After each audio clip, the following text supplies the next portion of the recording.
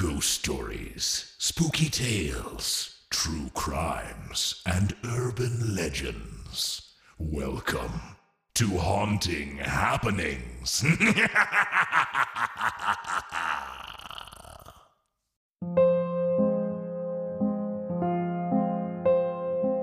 Hello, and welcome to Haunting Happenings.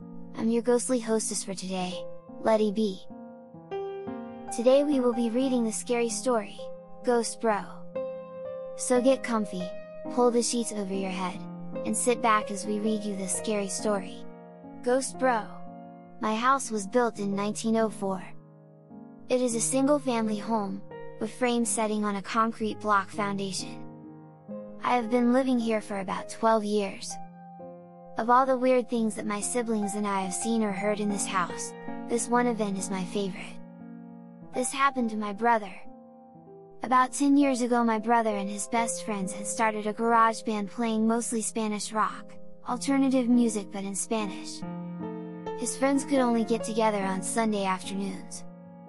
They would practice into the early evening, and they would usually call it quits by 8 p.m. This was the time I usually showed up and went to bed, because I worked the graveyard shift. This happened in late fall, so the days were getting shorter. They had just finished a long session when the decision to head to someone else's house came about. My brother handed his car keys to his buddy so they could load up the equipment. Everyone had filed out of the basement, but the tricky part was that they needed to walk all the way to the back of the basement, up the back stairs, through the kitchen doorway, down the hall into the living room, and out into the front porch. Everyone was outside sitting in my brother's truck waiting for him. My brother was walking up the back stairs when he remembered that he had left his pancakes and a-to-go container sitting on a speaker in the basement. He made the decision to go back. Now the basement is not clean, with full sightlines, there had been partitions made, and the boiler and main heating unit are right smack in the middle. So after my brother walks back, he is about to retrieve his food container, when out of the corner of his eye he sees it. It is a shadowy figure, right in his peripheral vision. This feeling of dread and uneasiness washed over my brother. We had been taught that if you are in the presence of a spirit or ghost and you felt a bad vibe, to say a quick prayer, or to cuss at it. My brother chose the latter. He basically just told it, "Hey, fuck you, I don't have time for this shit." My brother started to walk to the back of the basement and briskly up the stairs, closing doors, and turning off lights as he was walking out.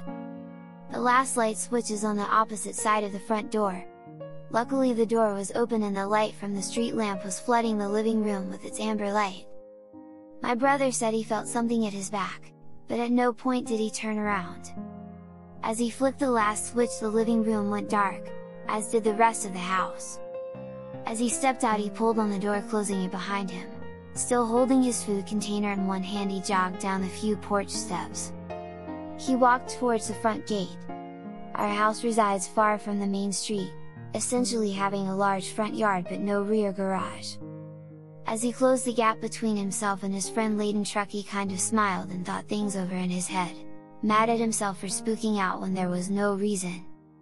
He climbed into the driver's side of the truck, putting on his seatbelt and getting ready to pull out of the parking spot directly in front of the house, when one of his friends asked, "Hey, wait, what about your brother? Isn't he coming with us?" My brother answered, "What do you mean? He went to work early tonight, he is already gone, do you see his car anywhere?" The next question they asked, "So then who was walking behind you, when you were leaving the house?" That is a super creepy story. Have you ever seen a ghost? I have. Maybe I'll tell you that story one day. Until next time, be sure to check under your bed, because you never know who's hiding in the dark.